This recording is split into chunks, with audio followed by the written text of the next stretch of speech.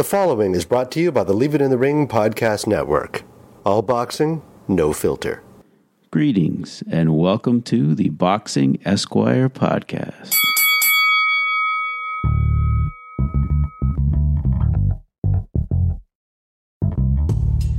Welcome to another edition of the Boxing Esquire podcast, presented by The Ring and RingTV.com and distributed by the Leave It in the Ring network. My guest on this episode is one of the more thoughtful boxing writers in the business, I'd say, Brin-Jonathan Butler. We got a chance to talk about what's gone on in the sport in the last few weeks, the good, the bad, the not so good, the tragic, and we also fit a small movie review in at the end about we both happened to see Tarantino's latest. So great conversation. We covered a lot of ground about the last Pacquiao fight and kind of what's going on in the sport that's good and not so good. So hope you enjoy. All right, it's my pleasure to bring back our returning champion here, the British Columbia Bomber, acclaimed author and boxing writer Brin-Jonathan Butler. Welcome back to the Boxing Esquire podcast. Thank you for having me, Kurt. So, the last few weeks in the sport have been very, compelling and just a lot going on. There's been the good, there's been the bad, and there's been the really tragic and ugly. Wanted to go through a few of those moments with you, and I guess I'll let you pick which category you want to talk about first, the good, the bad, or the ugly. Let's get the ugly out of the way. Yeah. Which I think people will know where we're headed with this. Yeah. It's our sport is one of the most dangerous that you can take part in. There's much easier ways to make a living. These guys take tremendous risks, and for that they have the huge audience that they have, and we love the sport. But, two fighters died in the ring in the past week. Maxim Dadashev died from injuries. He was fighting in an IBF title eliminator, I believe, with Subdiel Matthias. Relatively competitive fight. Going in, I was really looking forward to it. You had two undefeated guys, two guys considered probably two of the best prospects at the weight. Couldn't wait. I was, this is going to be a great fight. Yeah. I'll be honest, I missed the early rounds. I kind of picked it up around round 7 or 8. And it was still a very competitive fight. Mm-hmm. I mean, Dadashev landed a big shot in the 9th round and looked like he might pull it out. And then, then he started to really wear down, and you could see in the last round that he was ready to go. Yeah. And I thought Buddy did a great job pulling him out, but unfortunately not in time. They did everything they could, but I mean, this is the big risk that I think people outside of boxing don't really get, is just the cumulative damage that's incurred. And when is a headache a response to a blood clot? Right. To something more than just a swelling that is going to be treatable.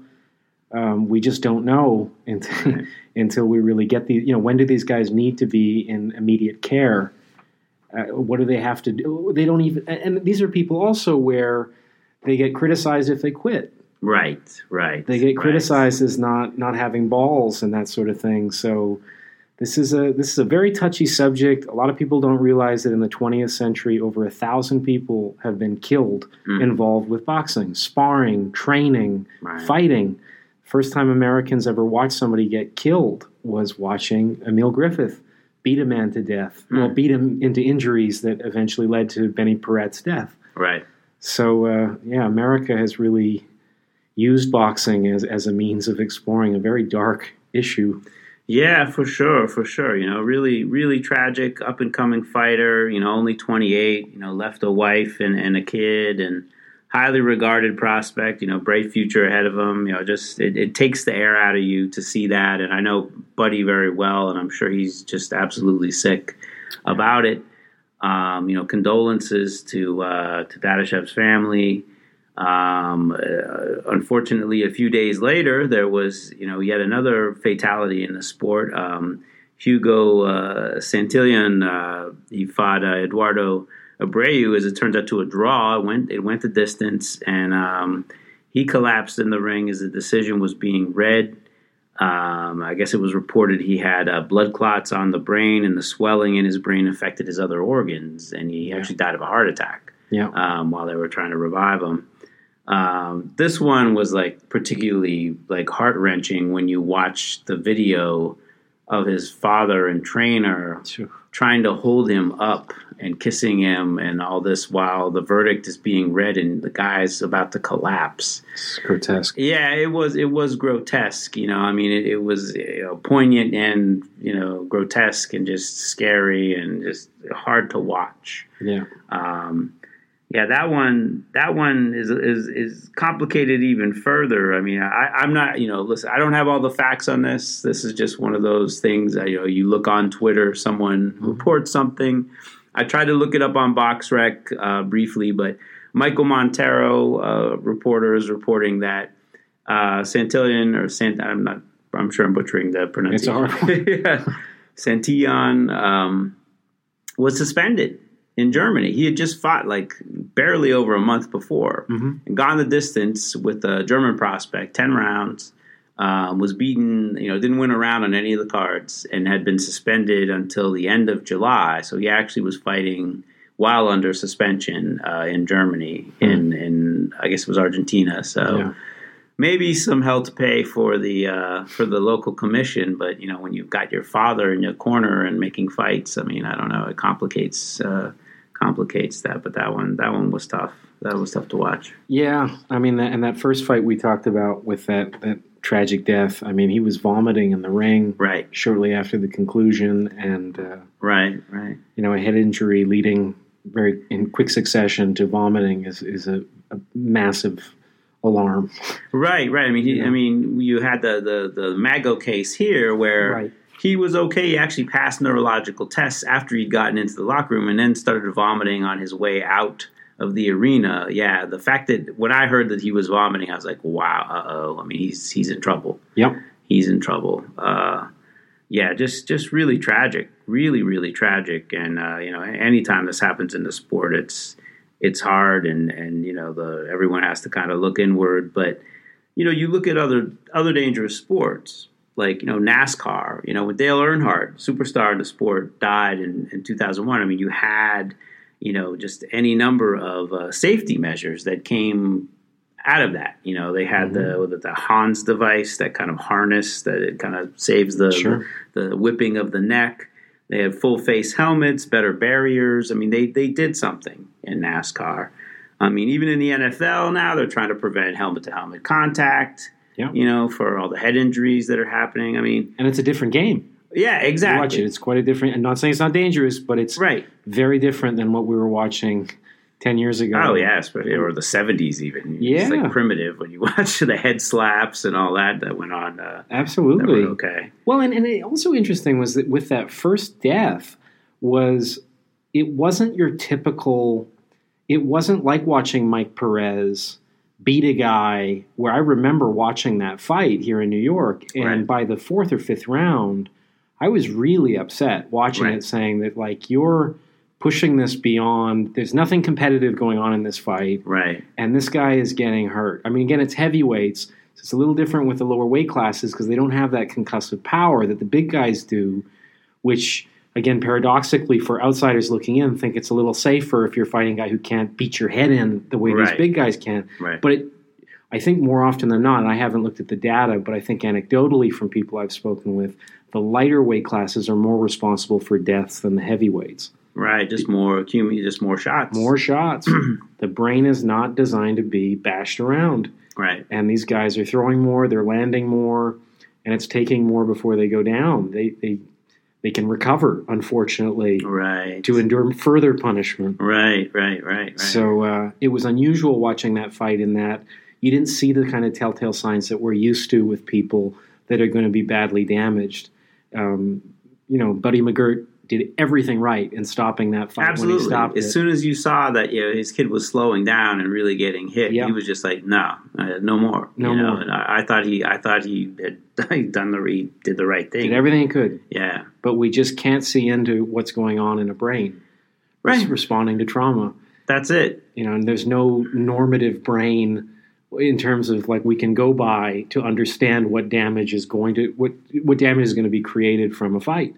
Well, that's it. It's interesting because Chris Mannix did a great podcast. I highly encourage people to listen to it, where he had both Bob Arum and Eddie Hearn talking about this. When it was maybe in the past week. With the news still fresh. And Bob was saying that, listen, what can we do? I mean, some commissions they allow for, some don't even require like MRIs, or he's like, but we need more brain testing. He's like, some of them allow, tests are like 5 years old are okay. Yeah. I mean, you need more brain tests, but I don't even know, do we even have the technology? I mean, I know you can't until you've removed the brain and like looked at like CTE in football players or boxers, you can't diagnose it. We don't have the technology that tracks the brain tissue that closely. We haven't figured it out. So I mean, and another perspective too was I thought, and again I saw this maybe quoted in an article, I forget where, but it was Dr. Margaret Goodman.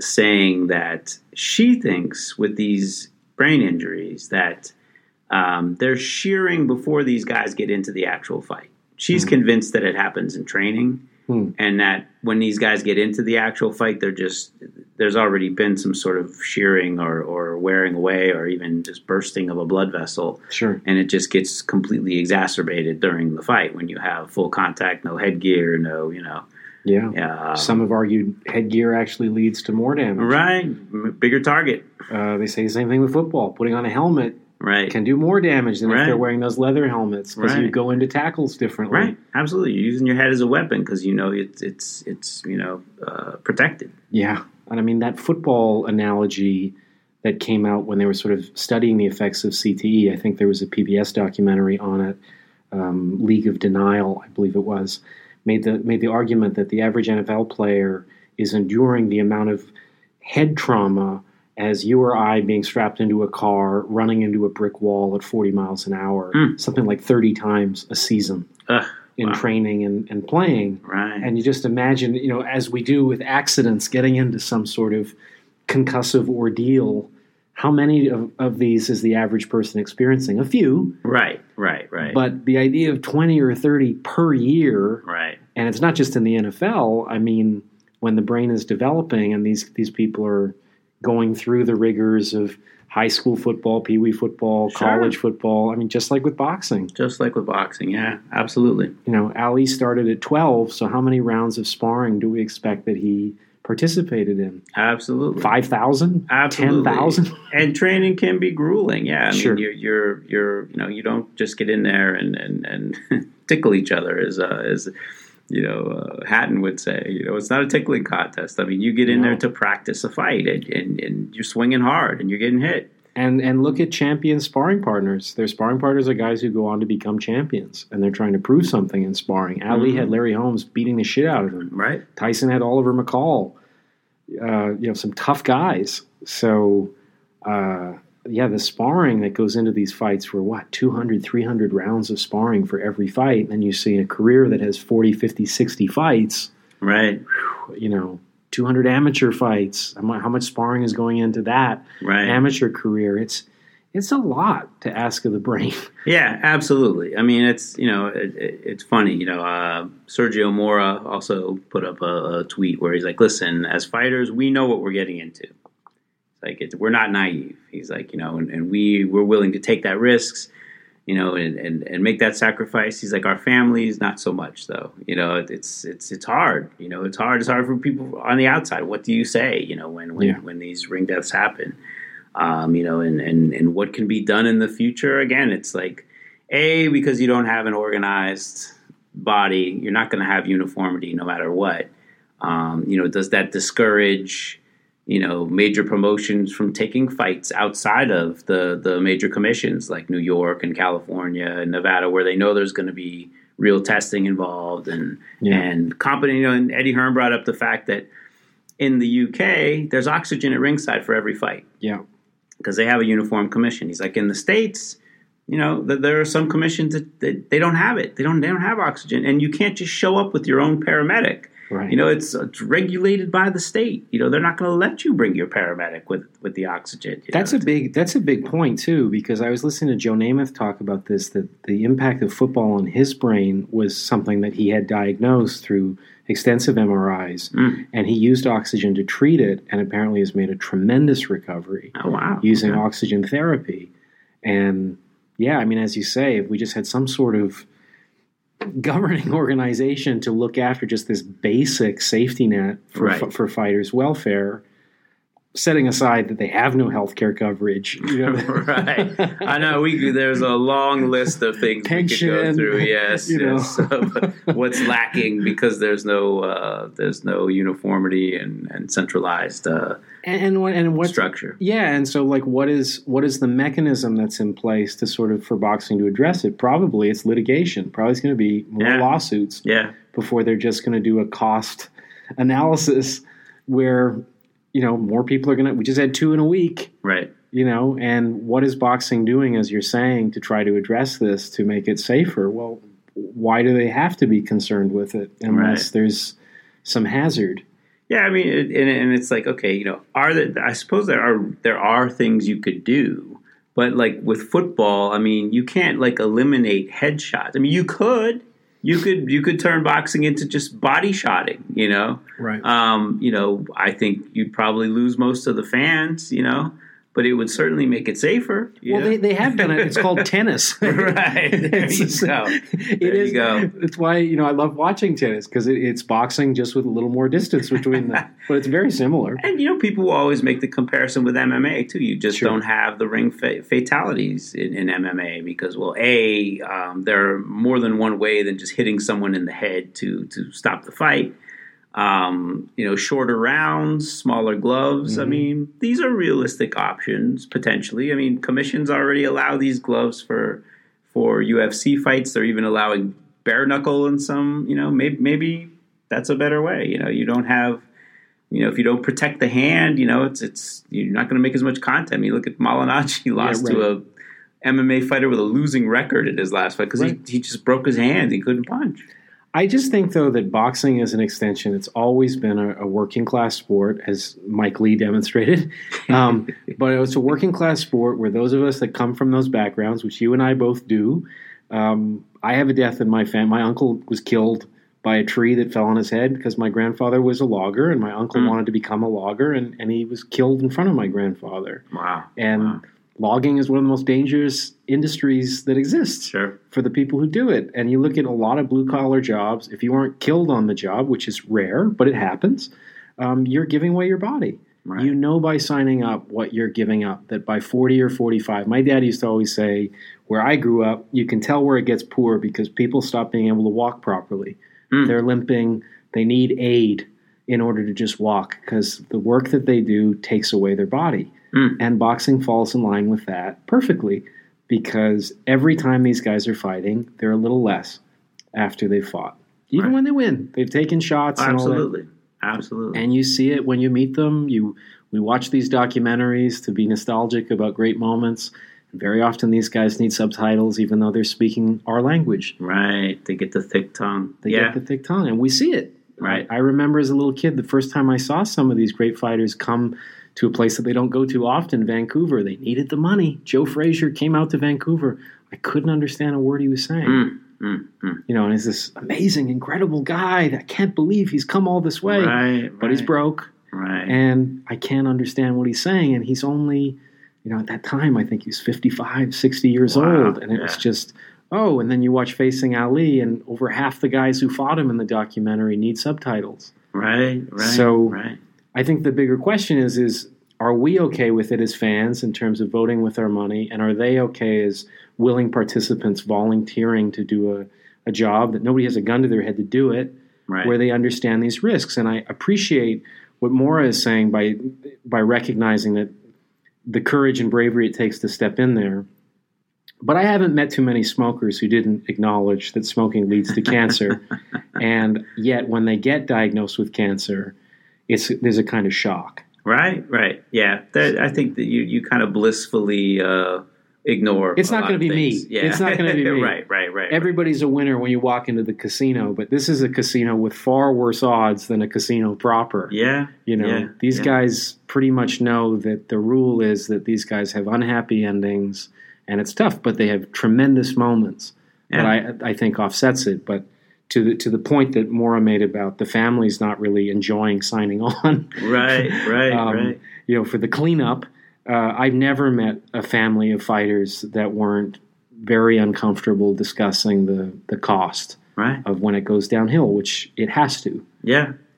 Absolutely. This is a fleeting moment of greatness that some of these guys are lucky enough and work hard enough to enjoy. But for almost everybody else, it's a lot of punishment they're signing up for. Yeah, you pay a price. I remember talking to Al Heyman about it, actually, because his brother, was a fighter who went through the ringer, as a prospect and then as an opponent, And I was just like, listen, there's a price to pay in this sport. They all pay it, and it's coming. It's a tough part of the sport. It's a tough part of the sport, and realistically making it safer. Changes don't happen in other sports here. There was one other writer, Jose Corpus, made a suggestion about a punch count, maybe.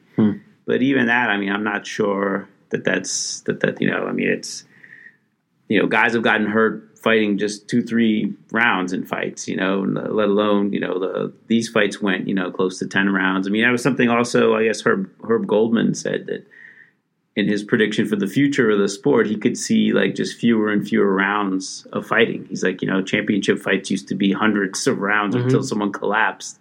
He's like, now, you see it getting shorter and shorter, went from 15 to 12. He's like, I could see title fights going to 10 and 8 rounds. Yeah. And maybe that is a solution. I don't know. Maybe. I just don't know that these guys, if you gave them the alternative of what the next job would be if they weren't fighters, I can't see 1% of them saying, yeah, I'd rather do that. It's true. I've never met it. I've done an independent study of the fighters I've spoken to, but these guys are so driven to be who they are, and this risk is their identity. Absolutely. Taking this on. There's a reason when they get into that ring, the other athletes look on with a kind of awe of just that they're not accepting the same risks to do what they do that fighters are. Sure. And you can see it. Michael Jordan going to Mike Tyson's Spinks, he's just a guy in the crowd who dunks basketballs or makes beautiful shots with pressure. Right. But with this, it's life or death all the time. And they pride themselves on it as much as, it's a terror to their families and the people who love them. But I don't know how you remove the bathwater, or the baby, it's just so inextricably mixed that this is an existential game, as it were. Right. Absolutely. Well, condolences to the families of Maxim Dadashev and Hugo Santillan, and we'll forever ponder this one, until we can get. To me, the thing that made the most sense was what Aram had to say, but again, it's the technology really has to catch up with the crisis. And even then, are we going to do it between rounds? It's to really do it right. You'd have to have just unbelievable technology. I think we're years and years and years away from that. Well, and it seems like it's that joke, that parable about what is it like? Why do they sanitize the needle before a lethal injection? Right. Good point. We're here for the violence. We're here for the risk. Why? I don't watch NASCAR, but one of my favorite documentaries. Primal, yeah. It's death. Like Max Kellerman says, you have Babe Ruth on one corner, you have Michael Jordan on another corner, you have Tyson and Ali on. What are you going to go watch? You're going to go watch the violent, dangerous stuff. We want stakes, right? Stakes are so high. Yeah. It's one thing. It's one thing if you're an actor playing a spy and you fuck up the dramatic scene in order to cross the border or whatever. If you're a spy doing in real life, you fuck up, you're dead. Right. And that's what fighters live. Rocky gets take 2, take 3, right. all these guys. But what would they look like doing it? Right. They don't know because either they don't have to know, or they don't want to know. Fighters do. Fighters have lived those moments that other people have to recreate. And I mean, that's their reward in a way, but there's a big price for it. Right. Absolutely. And you can see it, like when you spend time with them and they let you behind the curtain a little bit into their private life. They've seen some stuff that just other people don't have to live with because they don't have to. Right. It's you're living literally on the edge. It's a high wire act. It's a high wire act. That's it. It's a high. Other people can walk the wire a foot over the ground, and then, there's similar dynamics. I think it's why writers are so drawn to fighters. Is we think, oh my God, writing a whole novel. How could this, I can't do it on this subject. I'm not equipped. I'm not capable, and somehow sometimes we're able to surmount that, and we identify with the struggle that fighters have, but it's just not the same. Watch Norman Mailer fighting Jose Torres or whatever. It's not him on the page. It's just a fat little short man stumbling around. Where Torres is taking it easy on him. So it's a funny thing. Absolutely.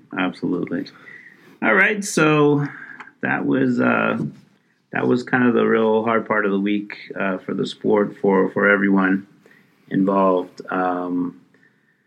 I guess what else? Let's see. We had a very good part of it and a kind of bad part as well. Mm-hmm. Which you want to get to? I guess Mr. Pacquiao must be part of the good part. Yes, Mr. Pacquiao is definitely part of the good part. So, let's talk about that. I mean, it happened. I guess you and I watched it together. We haven't really discussed it though. I mean, it's amazing effort. It's kind of like, everyone was really intrigued, as you looked at their recent form, you're thinking, this could be a close fight. Pacquiao's got a real shot in this. Yeah. And then, you're watching the first round and Thurman's winning it. And he's looking, like the younger, bigger, stronger guy. And then Pacquiao puts him on his ass. And it's like, wow, Pacquiao very well will win this fight. Yeah. And then there was some back and forth that made you question whether it was going to go that way. The script kept changing. Yes. Credit to Keith Thurman. Yeah. Absolutely. No, Thurman, huge respect for him. I don't think the wheels have fallen off with this performance, but he doesn't seem to be the same fighter he was at his peak. But still very strong, very aggressive, extraordinarily competitive, smart, some real interesting plan Bs and Cs that he was coming up with to deal with a Pacquiao who is in such surprising form. Right. And then all the rumors come out how is Pacquiao in such good form?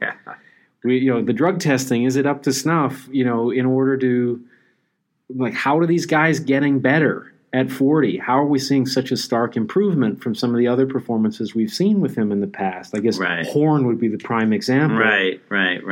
This shouldn't be able to happen against the guy 10 years younger who's an elite champion. Right. So is Pacquiao capable of it, or is it sort of a Sammy Sosa, Maguire, phenomenon? Yeah, going after Maris. How are they doing it?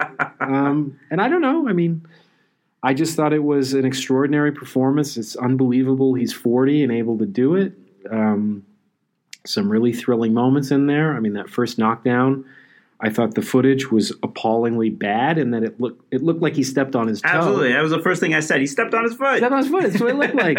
And we could never see whether or not he did. Yeah, that's exactly right. I mean, you do see, they did get a good replay of a very clean punch landing and Thurman's eyes kind of rolling. So that part seemed legit. It wasn't, the next fight we'll talk about where there was a completely illegitimate knockdown call with a foot stepped on. But I mean, listen, on the flip side of that, too, you've got Thurman, who many people feel like has never really kind of gotten his groove back since beating Garcia, taking that long layoff, and injuries that people, think are more serious than what has been led on. Like he may not be the same fighter. Could be. tender hand. Supposedly, doctors advised him to get surgery after the Lopez, his first comeback fight, and then the Pacquiao fight comes up and he takes the fight. Yeah. So it may have been a diminished Keith Thurman. We don't know, because he didn't get another get back fight as he talked about, but it seemed like it was a pretty good Keith Thurman, though. Oh, I think so. Yeah, it wasn't like a completely washed Keith Thurman. That's not what I was seeing. No. He was there to win, and it looked like, in all honesty, he was coming on and would win. He swept a bunch of the middle rounds, and then came that body shot in the 10th round. That was it. That just kind of brought Pacquiao right back into it, and yeah. Thurman had another hole to dig out of, so... he found a groove in those middle rounds that was really interesting, where he seemed to time Pacquiao. Yeah. Really disrupted Pacquiao's rhythm, and you just wondered, was it sort of going to be, I don't know, an echo of Marquez, like just timing him for something? But it just didn't happen. And as you say, that body shot was just so, I think this is what brings up all the drug rumors, is whenever there's not really stringent testing, there's this knockout power that seems to emerge. And when there is testing, the only knockouts we're seeing from him are the ones that Freddie Roach is endlessly predicting for him with every opponent he fights. Right. So I don't know. It's definitely suspicious, I think, unavoidably. But it was a thrilling fight. And, I was very impressed with Thurman. I mean, Pacquiao has a lot to handle, but still, he's just so much smaller. Right. Thurman looked huge next to him. Absolutely. Yeah. Looked bigger than him in most every way. But massive win for Pacquiao. I mean, where does he go from here? I mean, who would you like to see him in against? Who would you like to see him in against? I'd love to see him fight Garcia. I guess that's a tough one. Mikey Garcia? Yeah, Mikey Garcia. Yeah. I like Danny Garcia, too, as a fight. I respect Danny Garcia. He's sure amazingly capable of finding a way to win against a real array of impressive opponents. I think Mikey Garcia would just be more fun for some reason. There's a novelty to it. It's kind of like if Mikey's going to fight at 47, that seems to be the ideal fight, because Pacquiao is a small welterweight, and Garcia showed against Spence that he's a tiny welterweight. He does not belong in with the big welterweight. He didn't. I think it'd be a lot more competitive than that fight. Oh, absolutely. And Mikey's got a great boxing IQ. He places his shots well. He's all about timing, and timing was all what Marquez did to Pacquiao. Yeah, so, I think that's a great fight. You don't want to go back out to Vegas for Mayweather and Pacquiao too. No, I don't. Write another long form for SB Nation? Yeah, no, 20,000 words was enough about the wonderful chemistry that was Mayweather and Pacquiao. I really did enjoy watching people play tag when I was 6 or 7 years old, but the idea that somebody would get, $150 million, $200 million to do it wasn't. And honestly, like that fight, one of the things that was really extraordinary about it was not just this array of the highest concentration of celebrities that have been assembled. Right. When you think about it. It was an event. It was an event that had every, Trump is there next to Michael Jordan. And, I went to the bathroom and was in the urinal next to Dave Chappelle, and we walked out and we're in orbit of Nicki Minaj's behind, and Louis C.K. walks by us, and then we find our seat and there's Sting, Jesse Jackson, Magic Johnson. And it was just everywhere you looked, it felt like there were more celebrities than just people whose faces you didn't recognize. Wow. I'd never seen anything like it before. And there was such anticipation just before that bell rung. And a friend of mine made the point with Mayweather long before the fight happened, but it was never more true than in that fight, that Floyd Mayweather unequivocally is the most exciting fighter in the history of boxing until the bell rings. Right. It's a great line. And it's a nasty line. And early Mayweather, that's not true. He was a hugely exciting fighter. A phenomenal fighter. I was a huge fan of him. But the Mayweather with the brittle hands and the Mayweather where the sizzle before the fight sells the fight. Right, and the Mayweather of his late 30s. Yeah, that too. Too. That's a guy that I haven't heard too many people reminiscing about how wonderful those fights were. Yeah. I mean, I guess like the best you could hope for if that fight gets made is that Floyd at this point in time would have no legs, right? Yeah. And wouldn't be able to move because, I mean, he just easily moved around Pacquiao and outboxed him. You have to feel like, Floyd, if he's anywhere near being Floyd, would still have huge advantages. Yeah, I mean, like Marquez gave Pacquiao all kinds of hell in 4 fights, and everything Marquez does, Mayweather does much better. Yep. So I always felt that way. I always felt even if they fought in their primes, Mayweather would have handled them.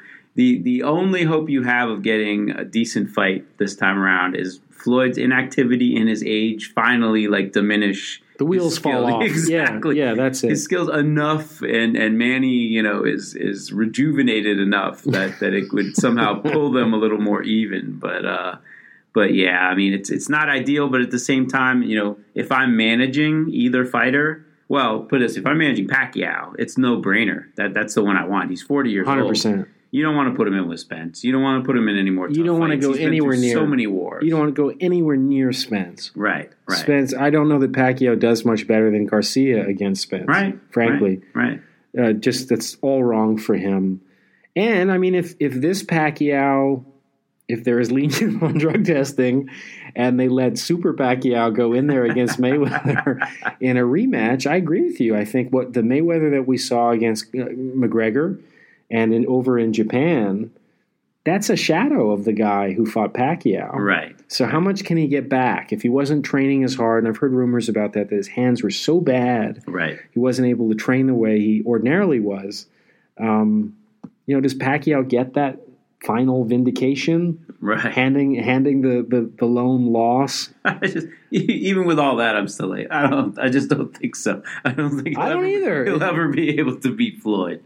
I mean, Floyd's arms alone, like the reach issue between the two of them, just how intelligent he is in the ring. His IQ, yeah. I mean, maybe it's a closer fight, but even if Floyd stayed on the ropes for 12 rounds, I'd still favor him to somehow find a way to beat Pacquiao. I think so too. I just don't like that fight for Pacquiao, but I mean, the Pacquiao, Floyd is there watching. Floyd jumped into the ring before the fight started. Yeah, now he's all in denial. Oh man, he just put my name out there. His name has always got to be hyped with mine. He can't even have fame on his own. Well, he's offended that anyone would even think he's interested in fighting Pacquiao. But we'll see. We'll see. I mean, I would just say that the Pacquiao, prime Pacquiao, Cotto, De La Hoya, Margarito, I do think Floyd was ducking that guy. Yeah. I'm not saying that I don't think he would win, because I still think I would favor Floyd, but I think Floyd was, kind of like Ali with Foreman, where he's looking at past opponents and going, boy, this guy's sure handling people I had a lot of trouble with pretty easily. Absolutely. Yeah, what he did to Cotto, to me, was the most impressive of all Staggering. those. Because Cotto, had lost to Margarito in that, controversial fight, but had come back, and he was amped for Pacquiao, and he felt like, I can kick this little guy's ass. Yep.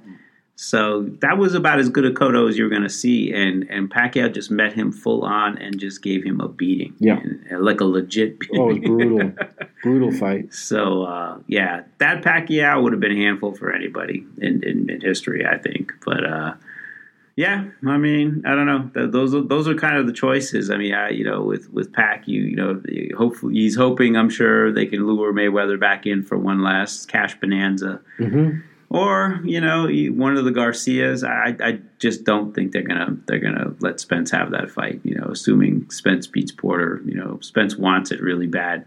Yeah. But I don't think he's gonna get it. I think everyone involved with Pacquiao knows better. They don't want to let Errol beat him up. Do you think there's a chance, with Gamboa's victory last night, that he's somebody that could just sort of create a good fight for Pacquiao? Is there... Gamboa's too small, though. Too small, you think? I mean, Gamboa at lightweight looks really small. Yeah. I mean, jumping him all the way up to welterweight, I mean, that's yeah, I don't think anybody would be interested in that one. You don't think Pacquiao could go down a weight class at this point? I think he might be able to make 40 if he had to. That was my thought, is that maybe at 140 they could meet as a catch weight. To me, I mean, when he was still with Top Rank, the talk of him and Lomachenko at 140, to me, I thought was really exciting. Interesting. Yeah. That's exciting. And you would think Lomachenko would be really small for that weight and maybe not a big puncher. So you're maybe not as afraid that Pacquiao is going to get snowed under. But I think he loses that fight. Yeah. But I'd watch it. I'd love to watch it. Yeah, exactly. I mean, it's interesting. It's, it's kind of along the lines of Mikey, just a smaller guy. But yeah, I mean, we'll see. We'll see what happens. I mean, if Pacquiao doesn't fight again, I'm satisfied. I mean, that was such a great fight to go out on. Yeah, absolutely. No question. But I mean, the Mayweather thing, 9 figures in one night. Yeah, and you're not going to get hurt. Yeah, it's to me, it's a no-brainer for either guy. I mean, if Floyd still has that itch to scratch, that's the fight. That's the only fight really that makes sense for him, and it's the fight that makes the most sense for Pacquiao. And this might be a very limited window for them to really do it. I agree. Pacquiao has Heyman. Pacquiao's coming off this big win. Again, there's chatter. Can he do it? He's got one fight left with the PBC. Yeah. I mean, it's all lining up, but it's up to Floyd. Yeah. It's going to be up to Floyd. Pac wants it. I wonder, though, just last thing on it is, what kind of numbers did Pacquiao, generate with this fight? I've seen a few things. I think, I don't know. It may have just been speculation, but I think in order to sign with the PBC, they had to give him very high guarantees. Yeah. So I'm thinking, maybe, between 15 and 20 or something. Huh. So with just 500,000 pay-per-view buys, that's, I don't know. I'm not going to do the math in my head right now, but I don't know that, and I'm sure Thurman got paid quite a bit too. So, and yet he's not really a pay-per-view star by any stretch. Yeah, this was his first shot at it. Yeah. So, I mean, I'm sure kind of in the grand scheme of things, with Fox, 500 is not a bad number, right? No. But you have to wonder if Pacquiao signed for an inflated amount of money to go to the PBC, then you wonder if they actually made any money on the deal. We'll see. Maybe they lost money. I don't know. It does seem like it's positioned as a loss leader to create something like a Mayweather Pac. Yeah, I mean that would be the payoff. I'm sure Fox is definitely pushing for that. So put it on TV like Tyson and Buster Mathis Jr.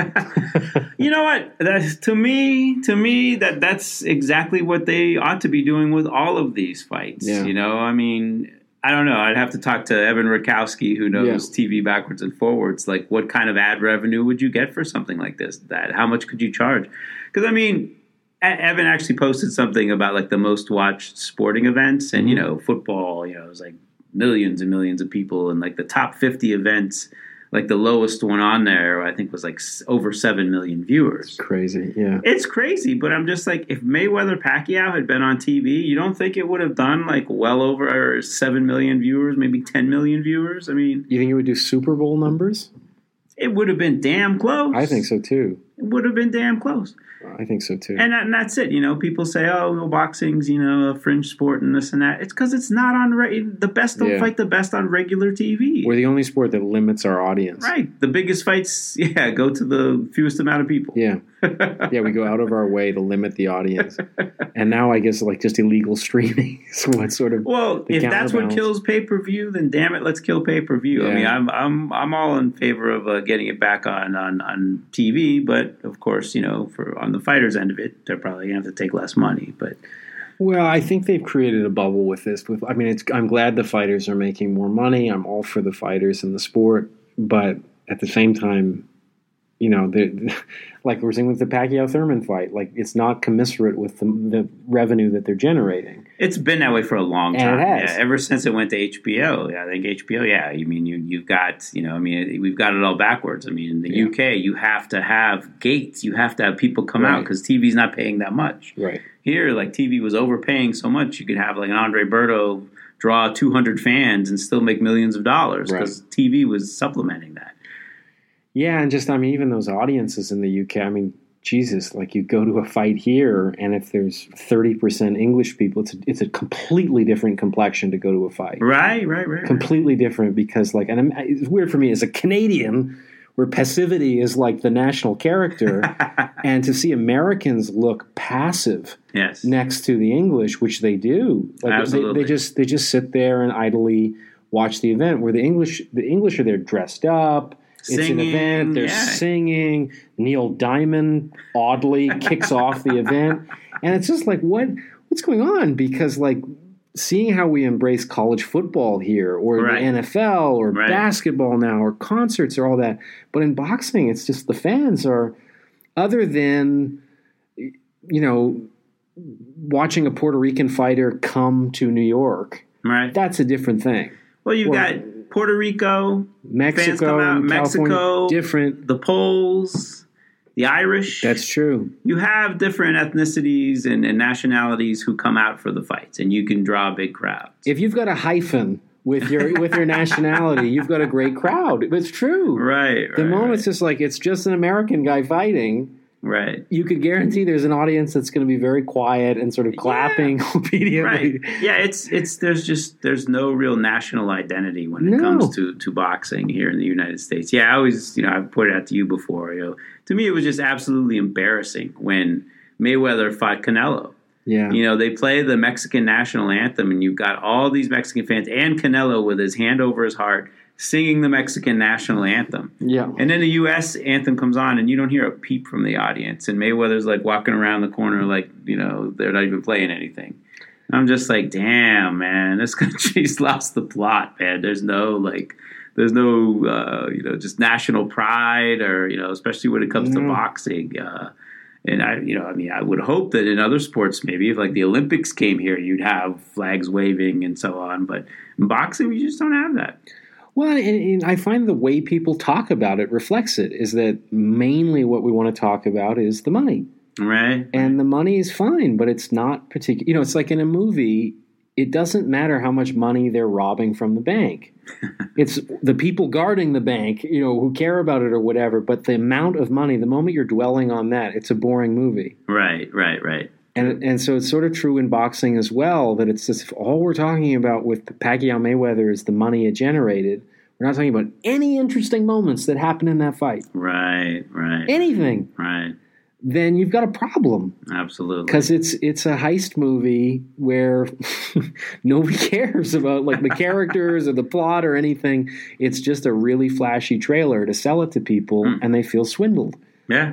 And I agree with you. I go to, you and I go to a lot of fights together, and the moment the national anthem starts, I hear a lot of kind of moaning of like, oh, here we go, let's get it over with. It's odd. Yeah. It's odd. Yeah, that's a I don't know, it's a phenomenon going on. It's been going on for a while, maybe post Vietnam. I don't know. I don't know what it is, but it's just interesting that these other countries have so much fun at the idea of cheering on somebody from where they come from, and pride but enjoyment, and God, the English boxing scene was laughed at by Americans for decades with how awful their fighters were relative to the supremacy of the Americans. Yes.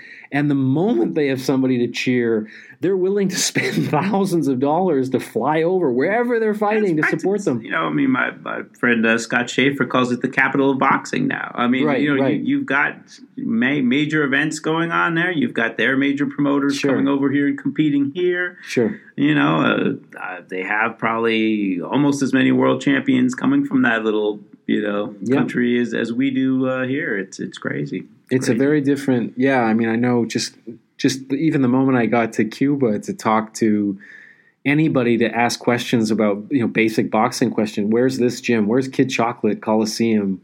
Or this fighter or that.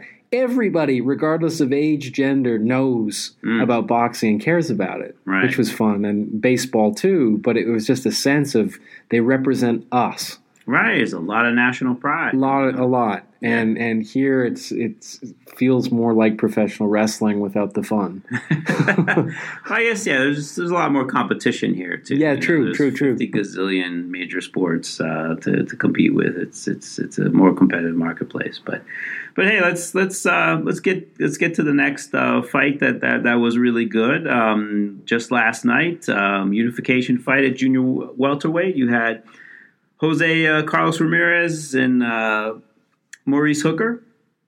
Great fight down in Dallas. Back and forth. Kind of a bogus knockdown in the first round, but Ramirez came on in the sixth and got the win. Which it was a big risk, you know. I mean, he went into Hooker's hometown, and Top Rank went on a rival network with one of their stars, a guy who draws big in his hometown, you know. Put up a lot of money for this fight to happen. Yeah, DAZN, you know, Hearn, obviously, and DAZN took a risk. You know, they were hoping to come away with all the belts. Yeah. You know, excellent fight. Unification. Great fight. It's, you know, this is the way boxing should be, you know. I think so too. I mean, there was so much drama in that fight, back and forth, huge action fight, and a tremendous finish. Right. You know, this is what we're talking about. Fights where there's so many different things to talk about that excite people. Yes. And they knew this going in, that it was worth the investment to make it happen, and the fighters executed. And I love every part of it, and we need more of it. Yeah, exactly. Yeah, I mean, obviously, you know, one of the more interesting aspects, you had like two major players. You've got Top Rank and Matchroom, you know, behind the scenes, both of whom have TV deals, you know, massive TV deals, but, you know, found a way to put two champions on their roster who, you know, are relatively important parts of their roster, you know, to work around the networks and all the business bullshit and just make a really good fight happen. Yep. And it didn't seem like there were protracted negotiations and back and forths and, he's ducking me and this and that. It got done. I mean, you know, I don't know.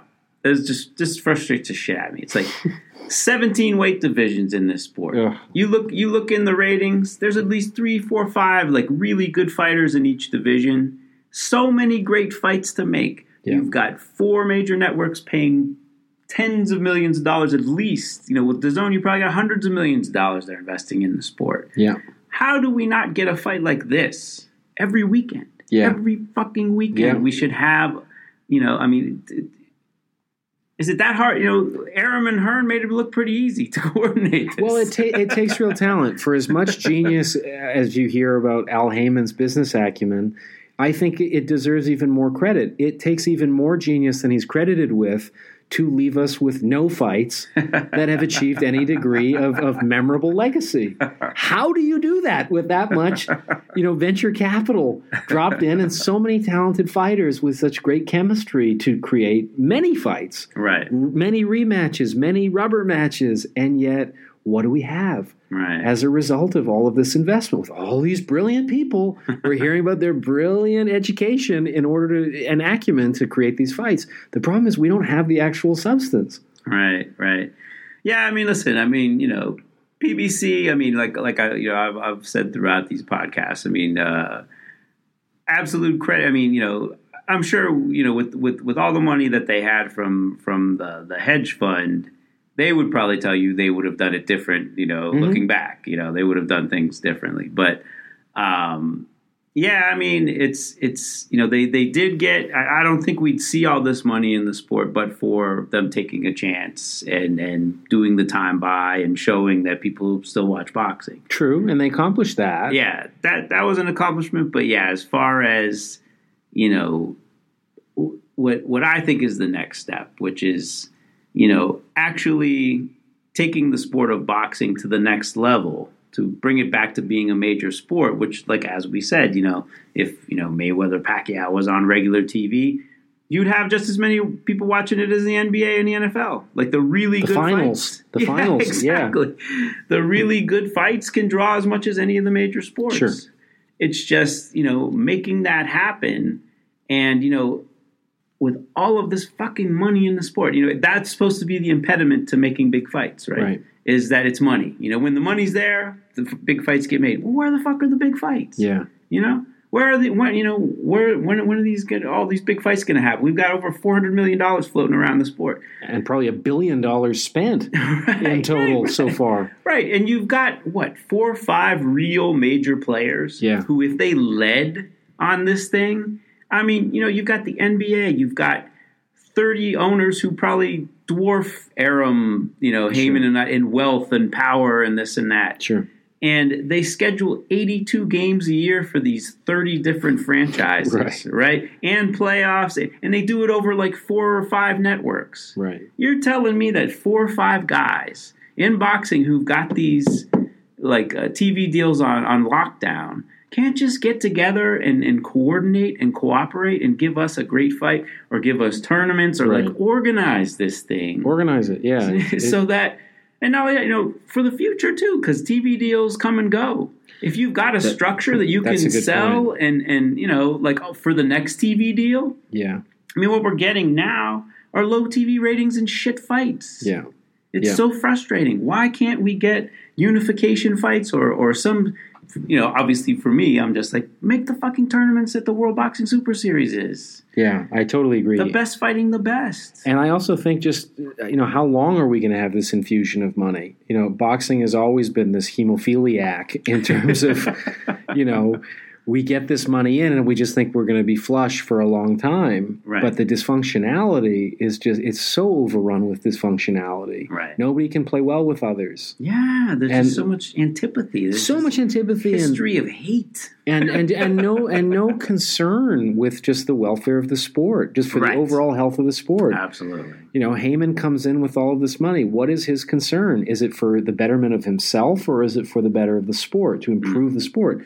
Yes, he's helping out the fighters, but why is he doing it? For his own benefit. For the benefit of consolidating his power in the sport to remove the other guys. And it's an effective strategy, but once he runs out of money, what is the goodwill he's created in order to have that be the gravitational pull to bring in more fighters? It doesn't exist. Right. So I just wonder, once these people recognize that boxing maybe isn't the best place for their money to invest. Right. And there's rumors of that. They're saying the bubble's going to burst, like DAZN isn't, getting quite, I don't think they're far off target, or maybe they are because they don't release the numbers, but they haven't quite hit the targets that they've publicly set.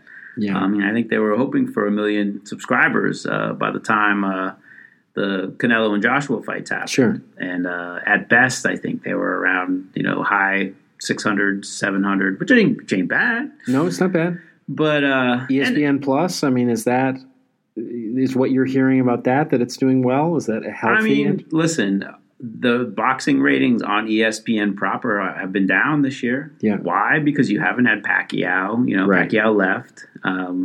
You haven't had Lomachenko or Crawford, I think, fighting. Or maybe if they did. No, they haven't fought on ESPN proper. And Top Rank's just too damn thin. They don't have enough talent. Their roster is not deep enough to make great fights. Mm-hmm. But as I said, you've got all these weight divisions with great fighters.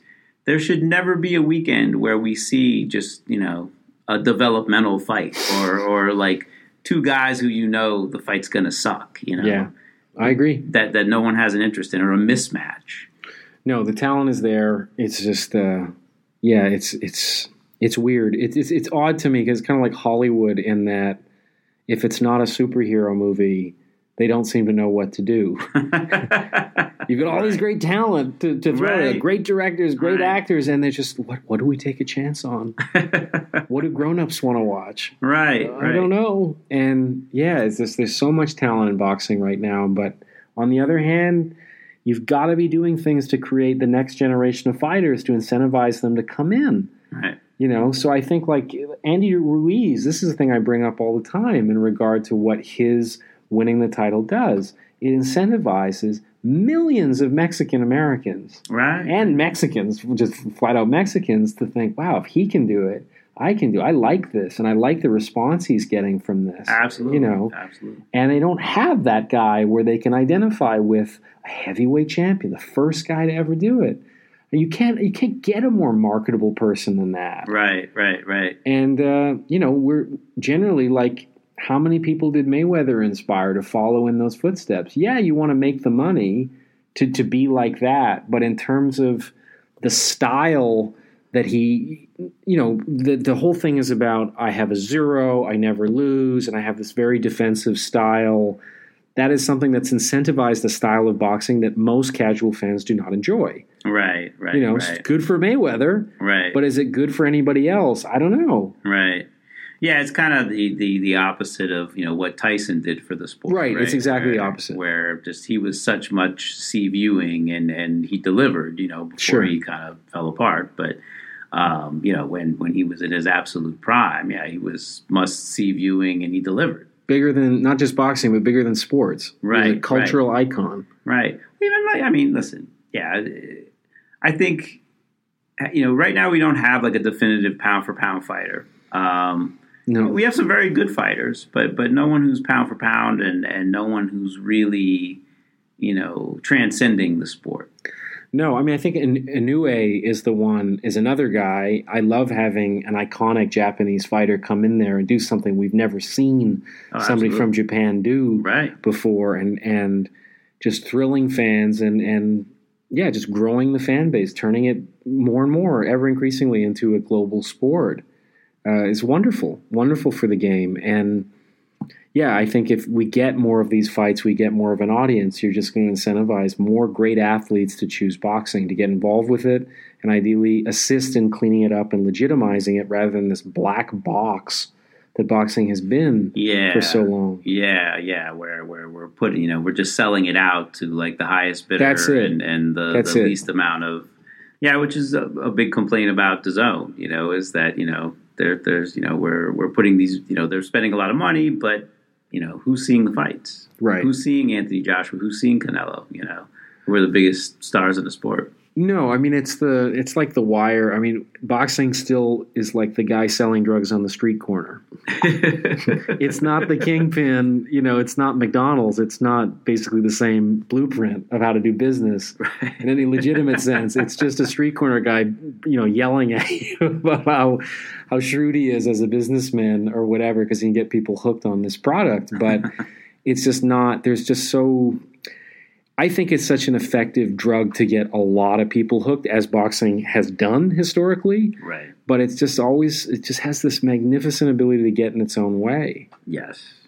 And just narrow and increasingly niche the sport in ways that are very frustrating to people who care about it. Right. Well, we were talking about the good in the sport. So let's since we're heading downhill, let's go to the bad of the good, the bad, and the tragic, I guess. To me, the thing that led the headline for the bad was the Dillian Whyte Oscar Rivas fight, and just kind of the fallout of what went on behind the scenes. The fight itself was, fairly competitive fight. Whyte kind of outboxed Rivas. Rivas had his moment. He dropped Whyte with a devastating uppercut. Decent fight. Good scrap. But, it's been reported, several major outlets have reported it, that Dillian Whyte tested positive for some banned substances, PEDs, supposedly very trace amounts of anabolic steroids. It's interesting, you've got two different agencies who did the testing, and you've got VADA, who's generally lauded as the gold standard for testing. And, when I first saw the headlines, I totally messed up on Twitter. I was just like, oh, man, this is crazy, Dillian Whyte, tested positive, this is why we need VADA. And I was like, dumbass, they use VADA. They tested for VADA. Like, oh, okay, all right.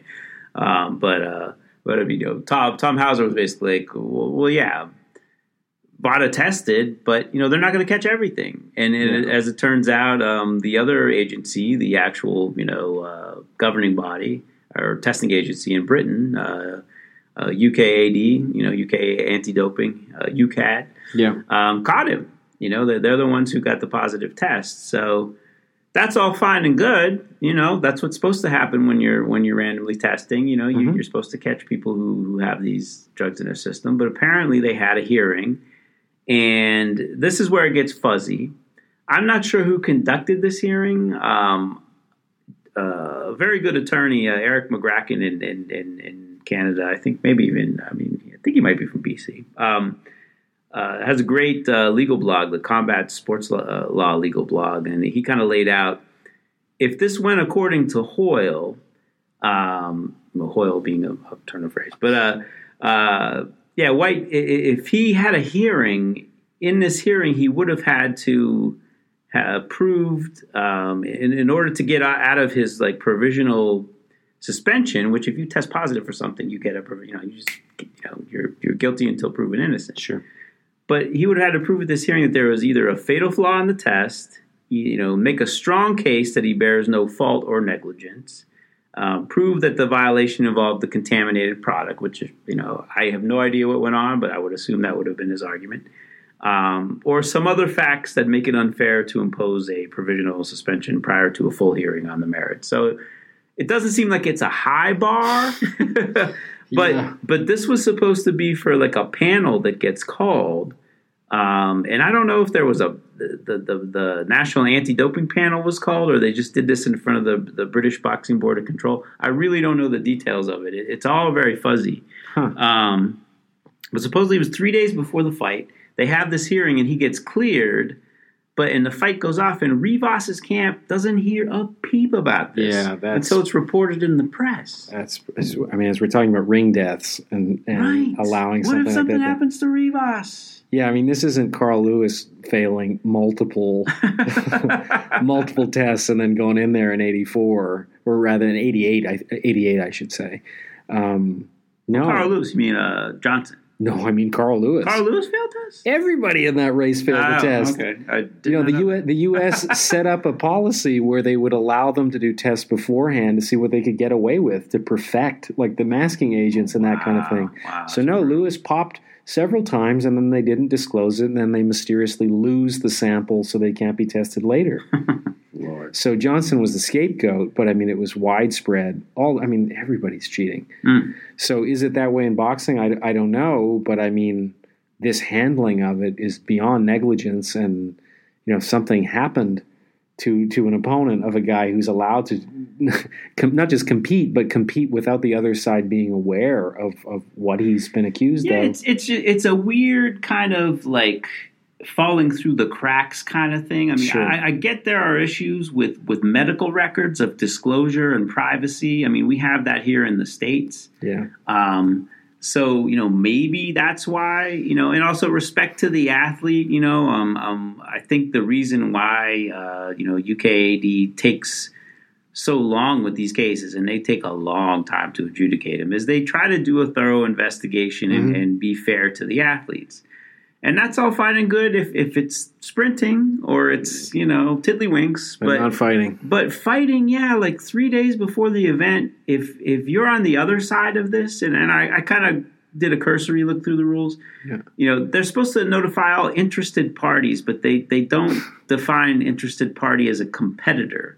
They define interested parties as just the testing agencies. Who I would assume would be the most interested party, as my life is on the line with a grotesquely unfair advantage. Exactly. So, so where else could you possibly deal with this? Like going forward, if this is how it works, like you could have a guy fighting you test positive in England, and you would never know about it. Yeah. And he's had a hearing where he's, argued about it. He gets cleared, and you don't hear a peep about it. Like, so you pretty much have to, be, in the contracts beforehand. You have to base, and I know, and I've seen, I've done these contracts a million times. Mm-hmm.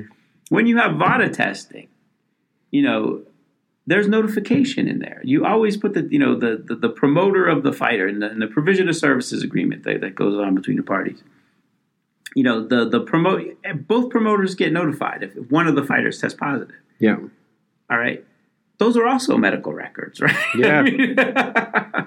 Well, so I would think if you're allowing or you're both stipulating to the fact that you're going to disclose any VADA test results, I would think going forward, if this is legit, like Eddie Hearn didn't do anything wrong, or BBFC technically didn't do anything legally wrong, you got to put that in the contract. You got to say, listen, he pops positive for either VADA or UKAD. We need to know. And if there's a hearing, we at least need to be there. And it's the most basic expectation of like doing the test in the first place is to protect the person most at risk, absolutely, and vulnerable to that. Absolutely.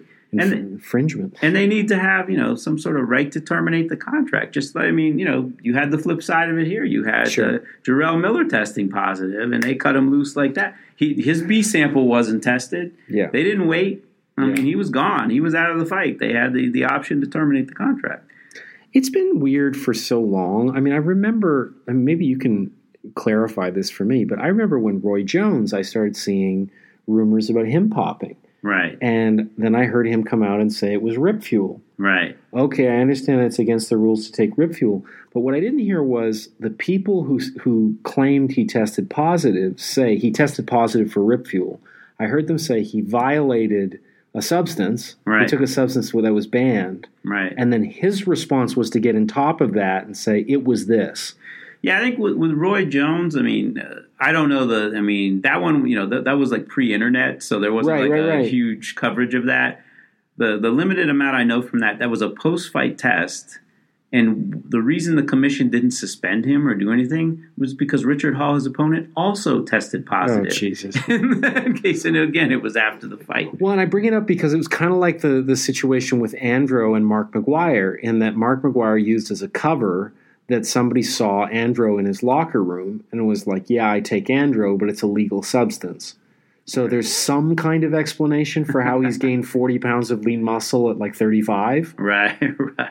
Just like the other defense that they all do is, I've never tested positive. Right. That's not an answer to whether you cheat. Well, you're very familiar with Lance Armstrong. Sure. Lance, I think the Tour de France tests like every day. Oh, he's the most tested athlete in history. Yeah. It means nothing. Of that race, I think they test every day. Yeah. And he was able to beat the test. So the fact that Vada didn't catch it, Tom said this, right? They're not going to catch everything. He's like, the best we can do in a sport is probably, for all, rated fighters to sign up for VADA 365 testing. Sure. Like that's the best we can probably do. Well, but even that, it's literally not 360. Guys don't get tested every day. No. It's still random testing, Well, and just fundamentally, it's just like the drug war. They're always going to have a bigger advantage to cheat. Right. And this is not the drug war because there's an incentive for this industry to permit these guys to cheat. Right. To give this impression as if they're trying to scrutinize it or keep the sport clean. They make more money with guys cheating. Right. Pacquiao just won an incredible title in an incredible fight at 40 years old. And to see Teddy Atlas on ESPN say, I want to take the supplements that he's taking. I think that's a verbatim quote. If I don't believe the Fountain of Youth was discovered by so-and-so, I think Manny Pacquiao discovered it. That he, who holds himself up to be a truth teller, in no way is scrutinizing the achievement. Right. Is quite something. Why? Because it's good for, it's making a lot of people a lot of money. Right. In ways that we don't have stars of Pacquiao's caliber. Right. So to have them for as long as why wasn't Muhammad Ali, how was Muhammad Ali passing brain examinations to fight his last few fights? Because there's so much money to be made to have Muhammad Ali. Where's another Ali to step in? Right. It doesn't exist. So I just wonder if at a certain point, do we just say, fuck it? Like, there's no way to stop it. Everybody's cheating anyway. You're kind of a dumb athlete not to be cheating, with the testing not being that competent at catching cheaters.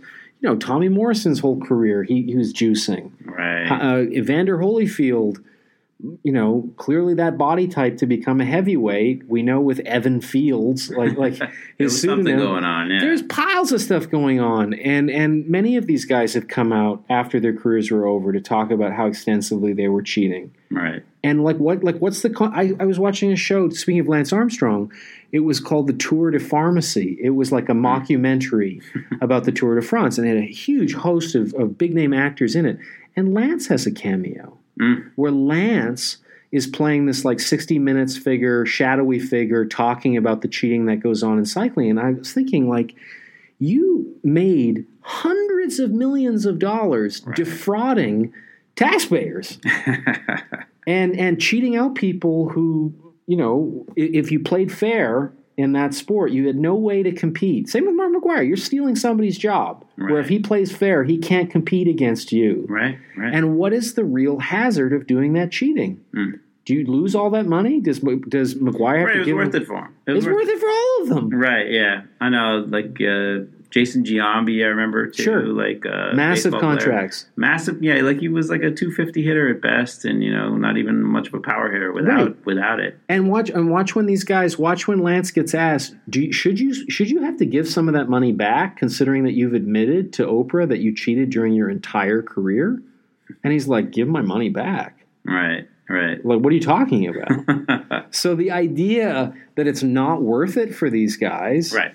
It's crazy. Right. It's just crazy because there's much more incentive to cheat and try and get over than it's just Wall Street. It's just Wall Street. If you fuck it up, your losses are going to be subsidized. It's it's capitalism for everybody else, and your losses are socialized. Yeah, I guess but of course with the sport of boxing, you're not racing up a hill, you're not hitting a baseball, you're hitting another human being's head. That's the bigger point. Yeah, that's the point of liability that should be taken much more seriously than the other sports. Yeah, they're cheating where it's even without juicing. It's an extremely dangerous sport.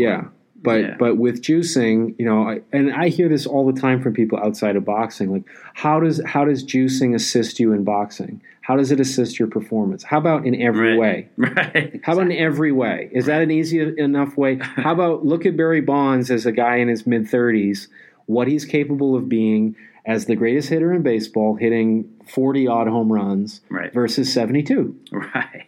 With the same batting average, he's still, even higher batting average. Yeah, even higher batting average. But apply it to boxing. What if you can train harder, you can train longer, you can recover from injuries better, you're stronger, you're faster. Look at the difference between Marquez in the first 3 fights and in the 4th fight. It's a different guy. Yeah, he got so much bigger, so much stronger. Look what those punches did to Pacquiao. Right. You watched what Thurman landing clean shots to Pacquiao's jaw did. He didn't blink. Right. And he was kind of like that with Marquez in 3 fights, and then suddenly he wasn't. Right. Suddenly when he got hit cleanly, or not even cleanly, he's being put on his ass. Right. Well, what did that? Well, yeah, Marquez did it, but Marquez on juice did that. Right. Marquez, who looks inhumanly large. Allegedly, yeah. But just a guy whose body, it's not an improved Marquez. It's a different Marquez. Right. It's a Volkswagen transformed to a Ferrari. Right. Sort of, and those kind of things in boxing, if it's just a chemical competition, then we're just somewhere that I mean, I don't know if you put it to fans. I know fans want more home runs, and they don't care if everybody's cheating. They'd prefer that to lower home runs. Right. And we know everybody's not cheating. I don't know if you put it to a poll to fight fans. Let's let them free for all. I think. Listen, I don't know if Twitter is representative of fight fans, but I mean, anytime a guy tests positive for, listen. In Dillian White's case, again, we don't know the facts. They've been very secretive. A couple reporters have pulled teeth and gotten some information, but what's out there is that it was very trace amounts, and that it's such trace amounts that he probably didn't ingest like a tablet of at least one of the articles said that it makes it unlikely that he ingested a tablet of anabolic steroids. So it's very possible that it's, just he took something that was made, was on the same conveyor belt as whatever, some illegal drug, who knows. But we had Ortiz popping, twice? That's it. My tweet was that you look at the top 10. You've got Fury. You've got Ortiz. Yeah. You've got Povetkin. You've got Dillian White for a second time now. You've got Jarrell Miller. That's half of the top 10 at heavyweight. And people, what about Joshua? What about Joshua? He has not tested positive for anything yet. No. He's looks like a bodybuilder, but, thus far, he's tested clean, so... but it's a dirty sport. Yes. That's what it tells us. We're in a very dirty sport, and if it's a dirty sport, these guys know far more than we do what they need to remain chemically competitive. Right, and the best we can do is VADA, and in this case, obviously, even VADA didn't catch. Yep. Dillian White. So well, and you see it also. I think a good place to look for this in terms of when you do clean up a sport that was dirty is look at the female 100-meter dash at the Olympics, like FloJo. Right. Look at her just breaking record after record after record. She didn't just break the record. Just annihilating the records. Blew it out of the water. Yeah. And look at what it's been since. Right. No one's gotten anywhere close. Why? Since Marion Jones got busted. Right. Is because women have 10% of the testosterone that men do. So it's a lot more glaring in terms of it's a lot harder for them to get away with it. Right. When there's actually serious testing. Whereas the men, record after record after record after record. Suddenly everybody is just annihilating like Ben Johnson-like records of cheating. What does it point to? Well, you talk to a lot of the experts. They all say it's the chemical barrier. That's what the women shows is here is FloJo cheating. Here is a relatively allegedly, but it's just it's a pretty easy grid to make of when things are equal and suddenly there's a chemical advantage. Yeah. And you just see, just like in baseball, where are those home runs? Who's after Bonds hit 72 home runs, what's the next most home run total? Yeah, it doesn't come to you because it's all steroid guys. It's all steroid. Yeah, it's like McGuire and Sosa and all those guys. No, I mean subsequently though. After Bonds, it falls right back. Could not even tell you. That's it. It just falls right back to sort of pre-juicing era.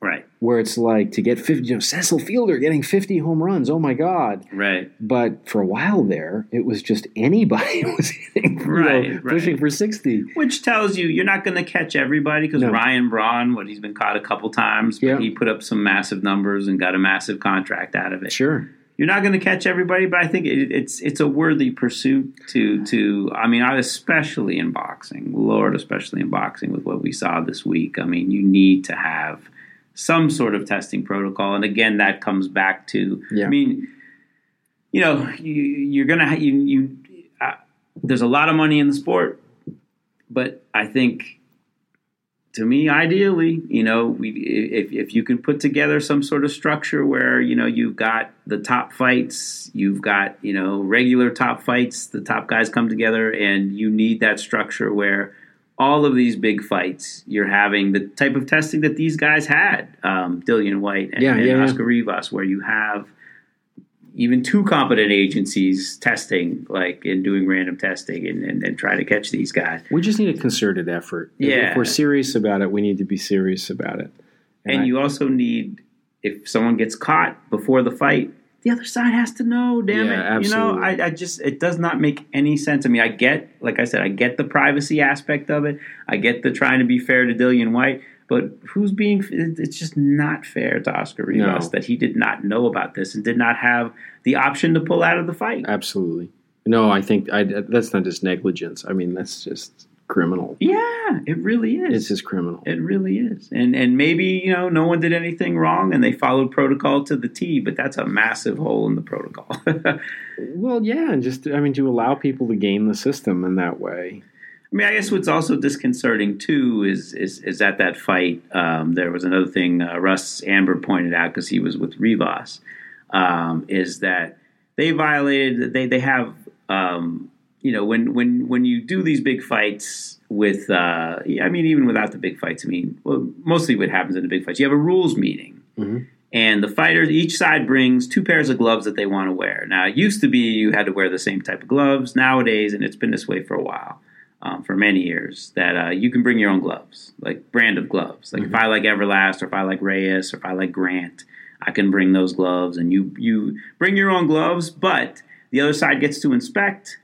You pick the gloves you want to wear, they inspect them, and then you mark them like 1 and 2. And the number 1s, both pairs get, sealed up again. You have to bring them sealed. Mm-hmm. They get sealed up again. They get put with the commission. And then the night of the fight, the commission brings the number 1s to the locker room. And those are the gloves you wear for the fight. Mm. This fight, Dillian White and Rivas, apparently... The corner, this is the story, the corner picked the gloves. White was not at the rules meeting. That happens often. The fighter, it's after the weigh-in. The rules meeting happens. The fighter's off to get something to eat. They're looking to rehydrate. But his corner picked like an Italian glove, and, the other side inspected it. They're cool with it. Gets to the locker room. Dillian White puts them on. I don't like these gloves. I want to wear other gloves. So they go to the commission, and the commission's like, well, you got to wear gloves that are approved by us. We have these, I think it was Fly. I never heard of Fly. But apparently he's like, yeah, I'll wear the Fly ones. They were sealed, and he just puts them on. They tape them up, and then, Russ Amber and the Rivas people come over and like, whoa, where's the gloves that we approved and we checked out? Oh, no, he's not going to wear those. We approved these. They're like, no, that's not how it works. And I can tell you that in the contracts, the provision of services agreements, that's laid out. Yeah. So that's an agreement between the parties. If what they had between the parties was a normal provision of services agreement, that's a complete breach of that agreement. Now, again, I haven't seen their contract, so who knows what was in it. But you'd expect it to be something similar. That's just common practice. That's form language in the contract. Sure. That's how it goes. Huh. So, and the fact that they weren't able to get him the commission to take the gloves off so that they could inspect them is crazy. Crazy. I mean, that's happened to. I mean, I've had glove controversies. I mean, I remember. It's funny when I ended up co-managing Sam Solomon eventually, but I first met up with his people because my guy Giovanni Lorenzo went to Australia to fight him. We had the same exact issue. The rules meeting, Sam picks out some gloves. We, put our hands in them and feel them out. Yeah, these are fine. Night of the fight, he decides he wants to wear other gloves. He didn't want to wear the gloves at thing, and I was just like, no way. Yeah. And the Sam's promoter, David Stanley, was a gentleman and was just like, fine, you're right, fine. Well, he'll wear the gloves that you guys checked out at the commission. That's fine. And we've had other glove controversies too. And again, you have to be able to check out the gloves. Because when I was co-managing Sam Solomon, we went to Germany to fight for the title against Felix Sturm. And champion picks the gloves in that case. Mm-hmm. He picked Grant, right? And I was just like, I know there's going to be something screwy going on with this. So we literally brought a scale to the rules meeting. And they give us the Grant gloves that they wanted us to wear. And we looked at them, and they looked puffier than Sturm's gloves. We put them on the scale. They weighed heavier than what the gloves were supposed to weigh. That's funny. And we pointed this out to the commission and the IBF, and they took the scale out, and they took the gloves out. They examined them. They weighed them, and they said, you're right. So we ended up wearing the number 2 pair of Sturm's gloves. Huh. And Sam beat the shit out of him with those gloves. That's just so dirty, though. I mean, it's just... No, that's it. It goes to Russ's point. I mean, that's why you inspect the gloves. Yeah. I mean, it seems silly, and Russ is like, listen, I honestly, he's like, I can't say there's probably any impropriety with the gloves. He's like, but I don't know. I'm not accusing them of impropriety with the gloves, but I don't know, and this is why you inspect them. Well, I mean, look at, Miguel Cotto Margarito. Right. That changes a career. Absolutely. If it doesn't end a life, it can change your career. Yeah. And I've seen it too. I mean, I've been in locker rooms where guys are taping up with stuff. They're putting maxi pads in there. Panama Lewis. Yeah, exactly. Funny stuff will happen. With taping hands and gloves, removing padding. Right. What's in the? Give me the magic water bottle. Exactly. Our sport is famous for it. Yeah. Yeah. So I mean, it's again, you've got.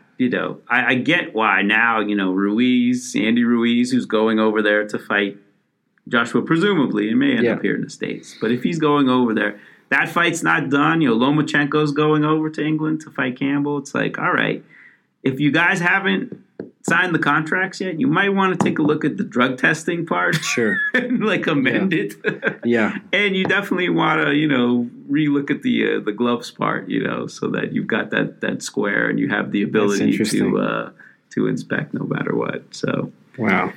But yeah, that's kind of the good, the bad, and the ugly that went on the last couple weeks. Do you want to, I thought since we both saw Once Upon a Time in Hollywood, the new Tarantino film, maybe we give it a little. It's a good one. Yeah, a little talk to. So what were your impressions of that film? Well, the funny. Not that this has anything to do with boxing, but yeah, just we both saw. Well, but I think we can tie it into boxing a little bit. One of the things that's interesting about this film, which I think is Tarantino's version of Inherent Vice, what sort of Paul Thomas Anderson did there. It has a similar mood in some respects, but what really interested me, and we're not going to reveal any of the plot, not that there is any plot in this film, but the two central characters are kind of fringe players in Hollywood, one being an actor and the other being a stuntman. And it reminded me of every fighter I've ever met who's sort of never been inside the top 10. And my beginnings in boxing was with a trainer who his claim to fame was, I think in the late 60s, He was the number one light heavyweight in the world, according to Ring Magazine. That was his claim to fame. And I met him when he was closer to 50. But it was so interesting to me that he had been on the brink of winning a title at 18, 19 years old and never had anything happen for him again. Mm. And this very much was a movie of both DiCaprio and Brad Pitt's characters sort of desperate to see some value in what they've invested their whole lives toward. And, the fragile egos of sort of Hollywood people and an industry where a career is just so evanescent. Am I saying the word proper? Effervescent? Not effervescent. There's just such a fleeting quality to if you achieve something great, you only get to really hold on to it for a very limited amount of time. Right. And then very quickly you're just a nobody. Right. Or a has-been. You look like somebody sort of thing. And there's so many people in boxing. Both you and I have been fortunate to meet a lot of the people who got on top of the hill in various ways. Tyson, Jones, Andre Ward.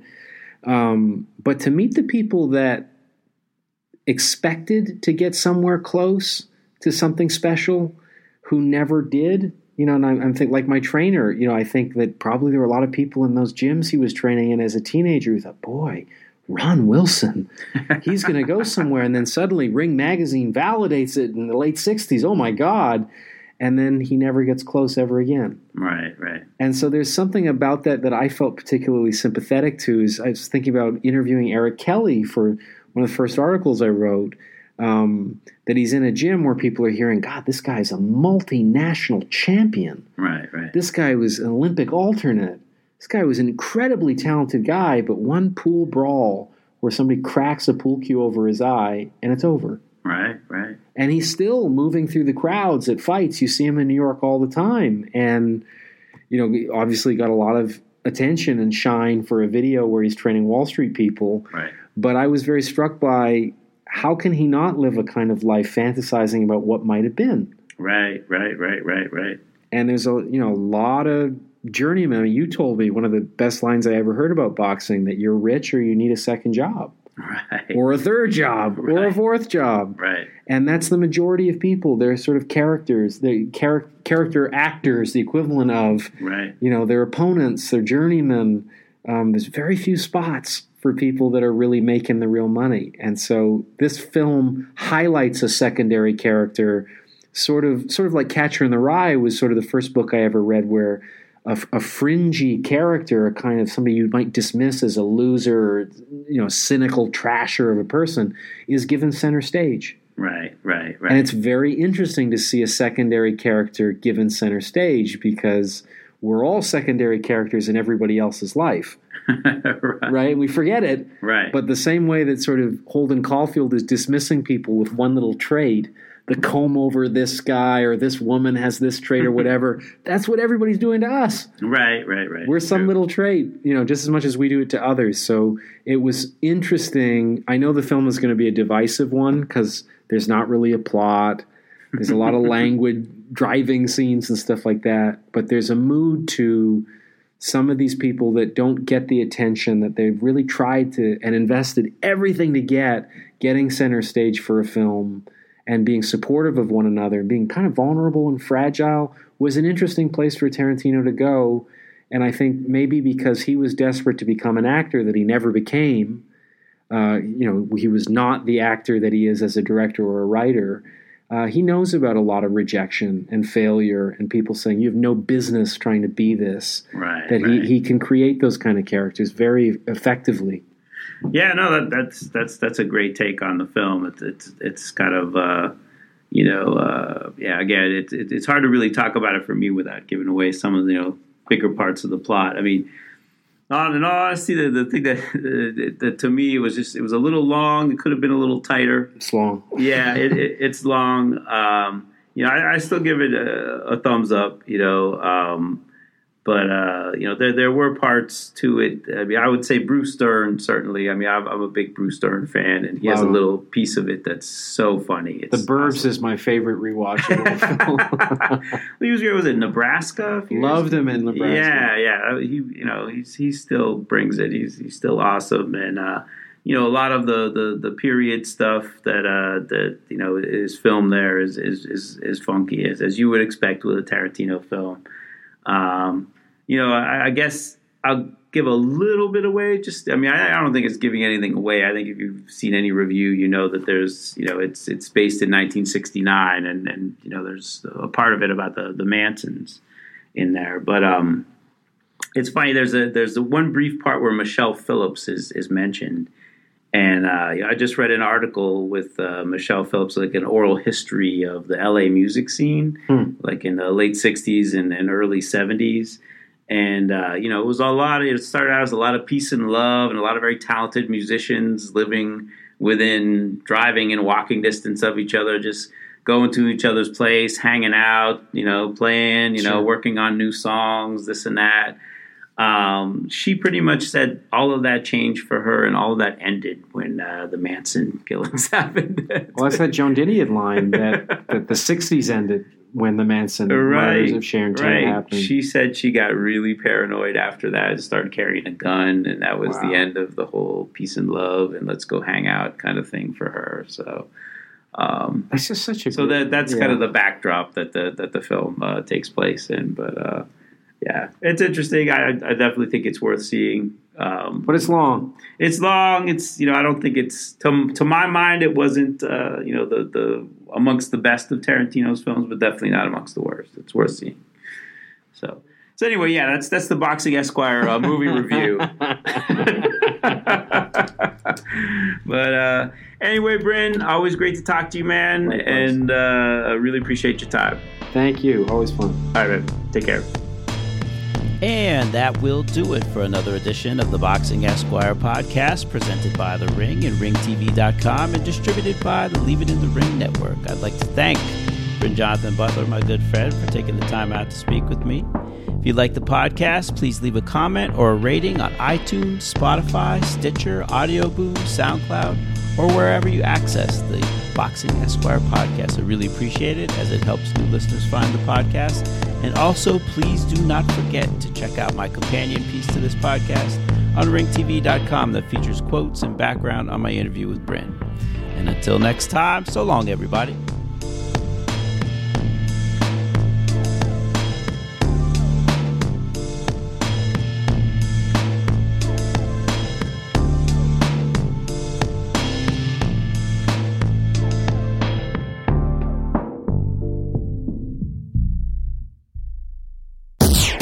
What you was looking for?